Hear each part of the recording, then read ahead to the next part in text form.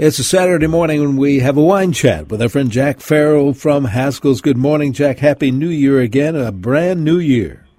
Indeed, Denny. Happy New Year to you, too. And it is a brand new year.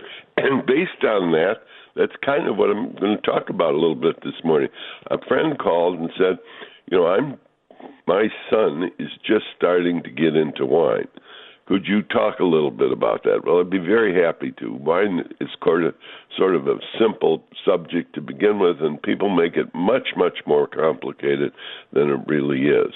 For example, when you're tasting wines, there's 5 things you look for. The first thing is the color.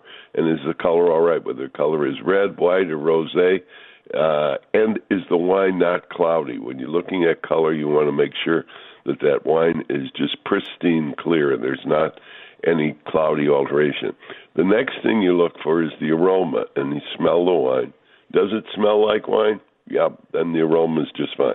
The next thing is a little more complicated. That's bouquet, and that's where you're looking, is it Zinfandel or is it Cabernet Sauvignon, et cetera, et cetera. And, of course, when you're doing all this, you should know what the wine you're tasting is so you can identify in the future what a Zinfandel smells like as opposed to what a Malbec or a Cabernet smell like.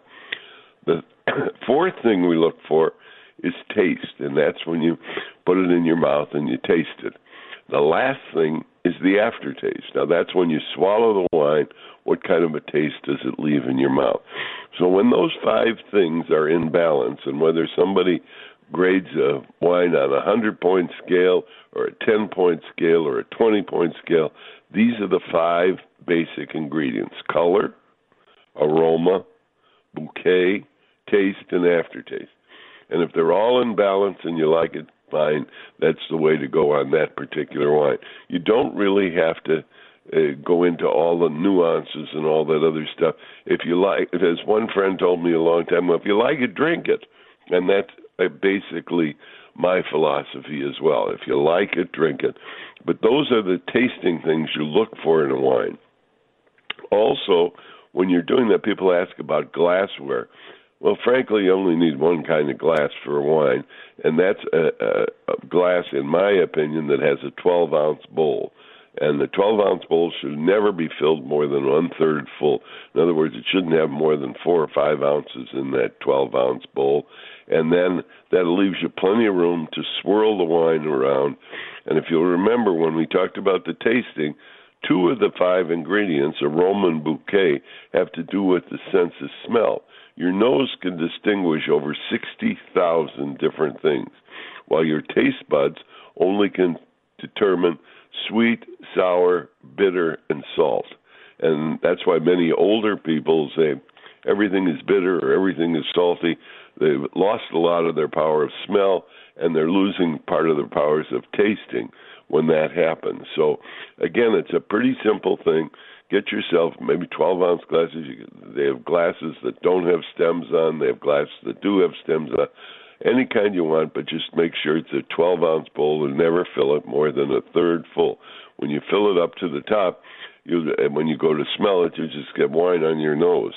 Now, there's really only basically 3 kinds of wine: sparkling, still, and fortified.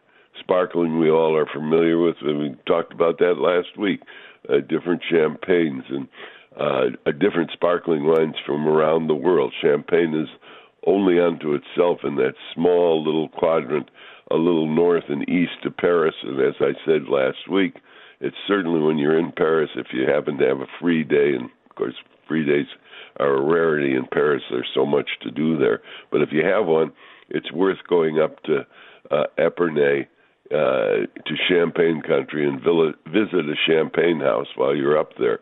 It's an easy train ride from Paris, and you'll learn a lot about sparkling wine. Then there's still wine, and that's basically the body of all the wine we talk about. Whether we're talking about red, white, or rosé, or whatever, they're still table wines. And lastly are fortified wines. Now, fortified wines are wines where they add alcohol to stop the fermentation, to get it a certain degree of sweetness or dryness. And fortified wines are port and sherry and Madeira, Marsala, there's fortified wines from all over the world, and those are the three types of wines there are. Now, there's styles in making wine. There's styles of sparkling wine, in table wine. You make light wine, full wine, sweet wines. Rosé has styles too, very dry to almost too sweet. And dessert wines. So the styles are there, but again, there's only the three basic types: still, sparkling, and fortified. And that's it. So it isn't that complicated. I get asked often, "What's my favorite wine?" Well, it's simple. Whatever is in my glass at the moment. Can I put ice in wine?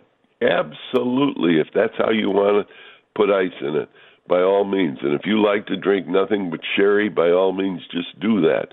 The problem is paying too much attention to all the tellies and the rule makers. There aren't any when it comes to wine. It's something you like. It's like having a steak.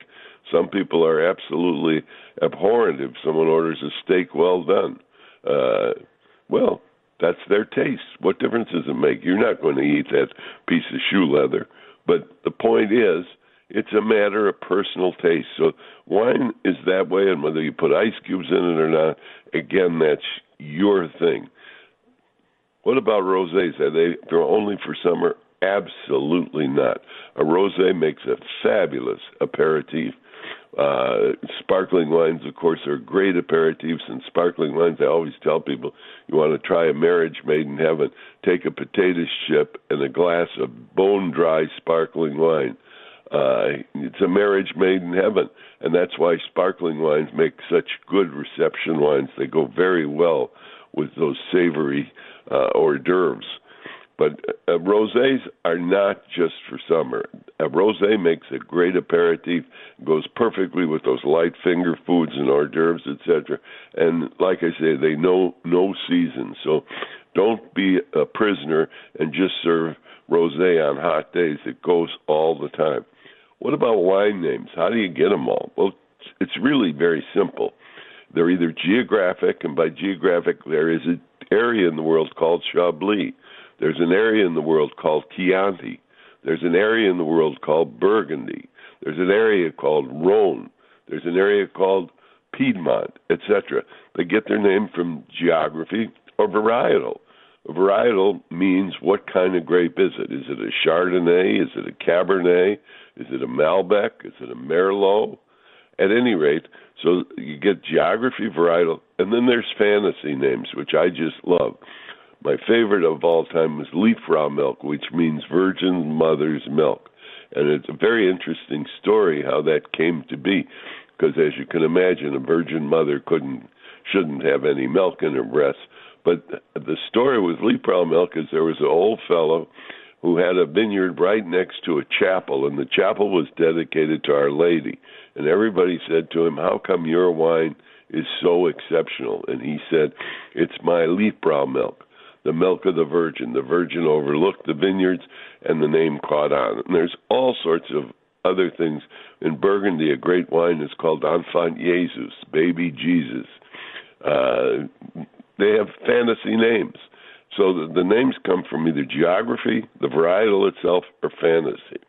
Now, temperature wine, that's a thing everybody asks about all the time.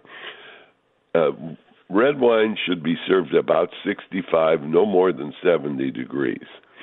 White wine, 45, no more than 50 degrees.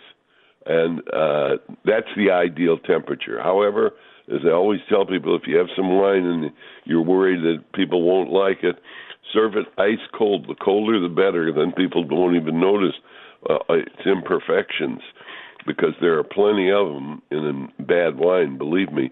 But putting it ice cold, serving it at maybe 40 degrees, most people won't even notice that.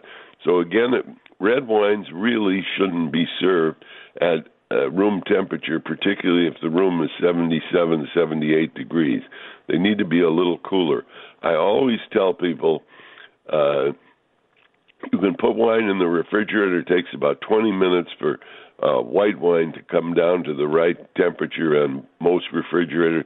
Red wine, in there 5 or 6 minutes, it'll bring the temperature down a little bit, and that'll make it just fine. Is there any difference between Pinot Grigio and Pinot Gris? No, absolutely not. Pinot Gris is another name for Pinot Grigio. We grow a lot of Pinot Gris, particularly in the Pacific Northwest here, in Oregon and Washington, etc., but it's exactly the same as Pinot Grigio.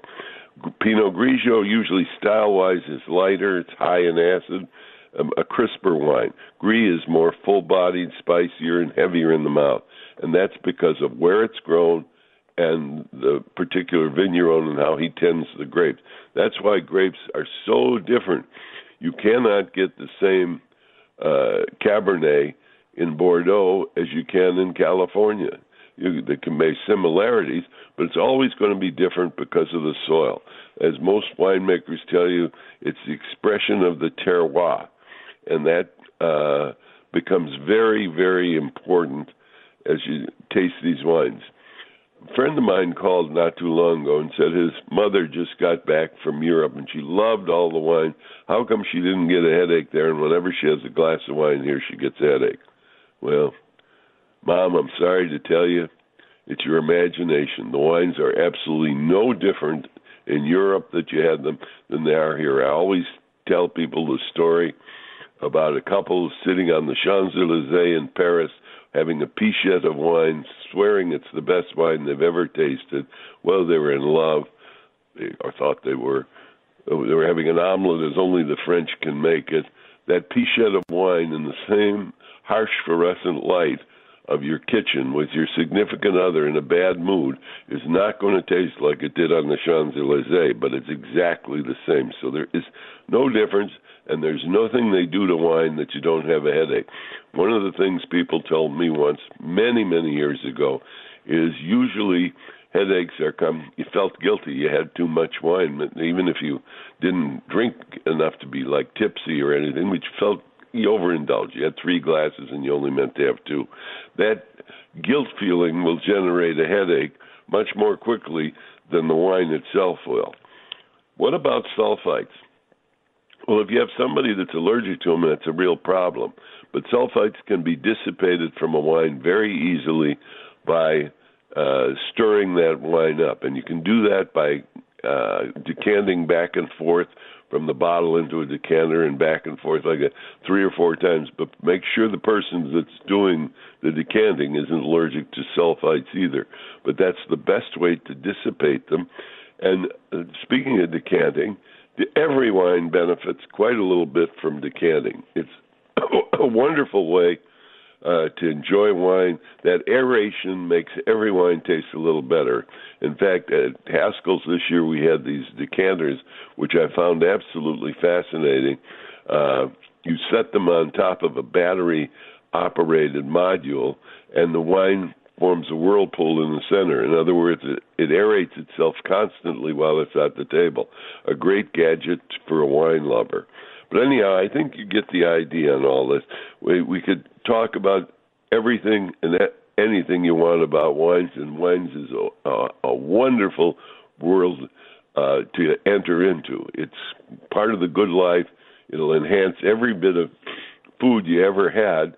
There's a wine that will enhance that little bit of food and do it very nicely. So enjoying wine is a wonderful thing, provided it's done in moderation, and that's the key, moderation.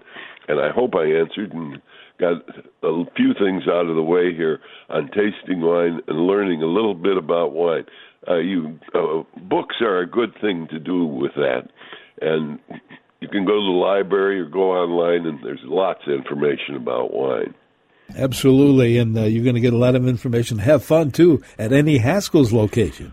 The Haskell's folks love to talk about wine. They love to marry wine with food, and they're bloody good at it. So stop in. There's a Haskell's near you. There's a Haskell's in Bloomington, Excelsior, Faribault, Maple Grove Super Cellar, not to be missed, 22,000 square feet.